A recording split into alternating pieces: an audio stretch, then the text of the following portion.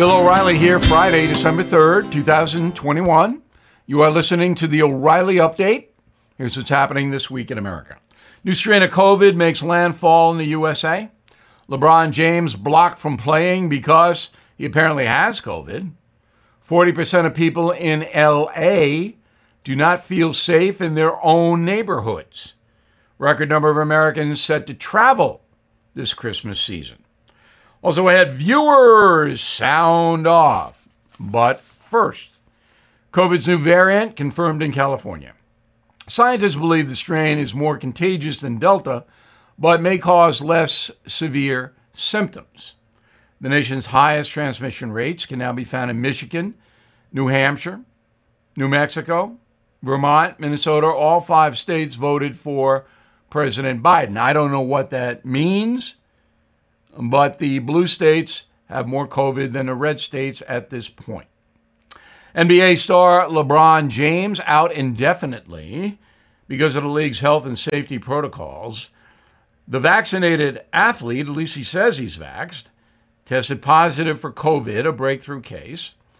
James questioning the decision to put him on the shelf, writing, quote, "Something fishy is going on." LeBron James makes $41 million a year playing for the Los Angeles Lakers. He earns another $70 million through endorsements. Maybe he'll make a Vax commercial. 4 in 10 folks living in Los Angeles say the homeless population makes them feel unsafe. The poll published by The Hill cites a growing number of residents concerned with human waste on the streets, used syringes in playgrounds, and people suffering from major mental health problems roaming around. Roughly 75,000 people live on the streets of Los Angeles, the most in the country, a figure up 15% compared to 2019. A record number of Americans hitting the road this December. Travel experts predict 125 million people will visit friends and relatives over the holidays. 2/3 will use the family car. 15% will fly. The average person spends $500 on travel between Thanksgiving and New Year's Day. Vacations last Christmas down 75% because of COVID. And now we have new COVID stuff, but it seems Americans are going to grandma's house. In a moment, listeners have their say. Right back with it. Did you know Fast Growing Trees is the largest online nursery in the USA? With more than 10,000 plant varieties and millions of satisfied customers. I have their trees and plants at my home, and they're fantastic. Have you had your fair share of landscaping woes and wasted weekends at crowded nurseries? Finding fast-growing trees will be like stumbling upon a hidden treasure, believe me. With fast-growing trees, it's different. From fruit trees to houseplants, they have it all delivered right to your doorstep. Plus, their plant experts are always available for advice. And here's the best part. This spring, they have up to half off on select plants. And my audience can get an extra 15% off by using promo code BILL at checkout. So please go to fastgrowingtrees.com, use promo code BILL at checkout. Time now for the O'Reilly Update message of the day. Listeners sound off. We do this each Friday. You can reach me, Bill at BillO'Reilly.com. Bill at BillO'Reilly.com. Name and town if you wish to opine. Let us begin with Ed in Leesburg, Virginia.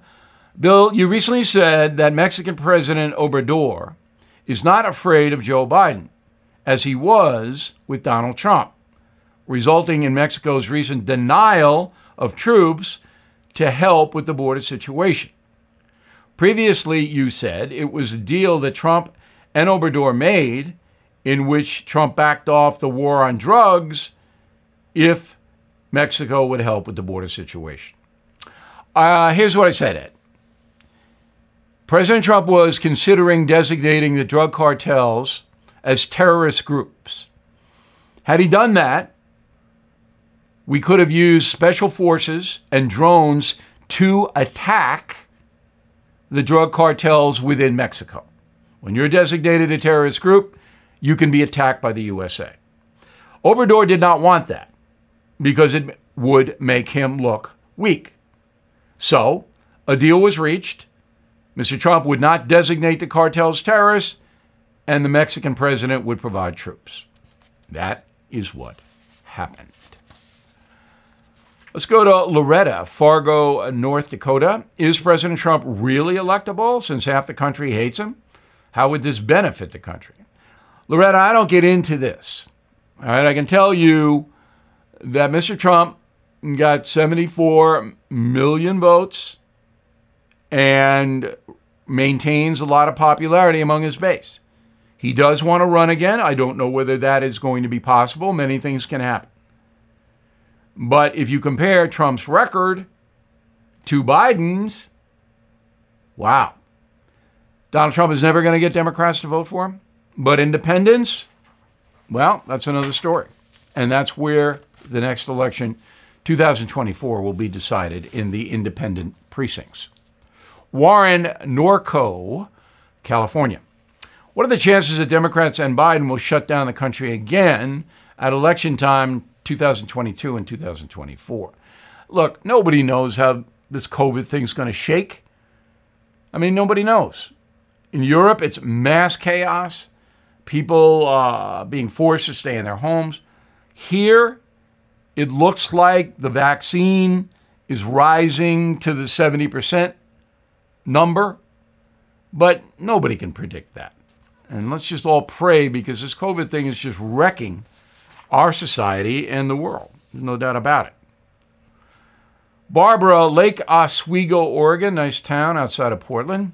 Why isn't there an independent counsel investigating Joe Biden's China collusion?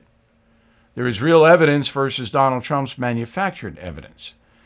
That would have to go through the Attorney General, Merrick Garland. So what are the odds, Barbara, that Garland, a devoted Democrat, is going to investigate his boss, Joe Biden? I would say 0. There you go. I'm Bill O'Reilly. I approve the message by putting it together. For more honest news analysis, please go to BillO'Reilly.com. And you should check that website out every day. You'll learn a lot and you'll have some fun. In a moment, something you might not know. Everything is expensive these days, you know that. The government is printing trillions of dollars and consumer prices higher than ever. If the government continues its printing and spending, the dollar could continue its free fall and lose its coveted role as the world reserve currency. Let's hope that doesn't happen. But there are a few things you can do right now. American Hartford Gold can show you how to protect your money, your retirement, your hard-earned savings against inflation by helping you diversify a portion of your portfolio into physical gold and silver. Start with a short phone call, and they can have physical gold and silver delivered right to your door or put inside your 401k or IRA. So please call or text them right now. Tell them Bill O'Reilly sent you. Call 877-444-GOLD, 877-444-GOLD, or text GOLD to 65532. Again, that's 877-444-GOLD, or text GOLD to 65532. Now, the O'Reilly Update brings you something you might not know. Christmas Day, quickly approaching. 2.2 billion Christians celebrating the birth of Jesus in every country on earth. The holiday season conjures images of decorated trees, religious services, gift giving, and of course, Santa Claus. But the origin behind the jolly fat man is very different than you might expect. Here's how St. Nick went from a Turkish monk to a Christmas icon. Born in Turkey around 280 AD, Nicholas became the subject of many legends. He gave away all his wealth, traveled the countryside helping the poor and sick. His popularity spread, and Nicholas became known as a protector of children and sailors. After he died, he was canonized a saint. His feast day is celebrated on the anniversary of his death, December 6th. By the Renaissance, Nick was the most popular saint in Europe. Even during the Protestant Reformation, when the veneration of Catholic saints was discouraged, Nicholas remained very big, especially in Holland, where he was called Sinterklaas. The Dutch brought the tradition to North America in the late 18th century. In 1809, author Washington Irving helped popularize the Sinterklaas stories when he referred to St. Nicholas as the patron saint of New York. Americans loved the character, but hated the name. So we changed Sinterklaas to Santa Claus sometime in the 1850s. Today, 93% of American households celebrate Christmas. 9 in 10 of us say St. Nick plays a major role. And here's something else you might not know. You can thank American capitalism for Santa's iconic look. Two popular companies are credited with creating his red jumpsuit. In the 1940s, both Coca-Cola and Macy's used Santa Claus in their Christmas advertisements. They crafted Santa's suit to match their branding. Both are red and white. His department store look swept the nation after the release of the 1947 movie A Miracle on 34th Street. That's where Macy's is. Back after this.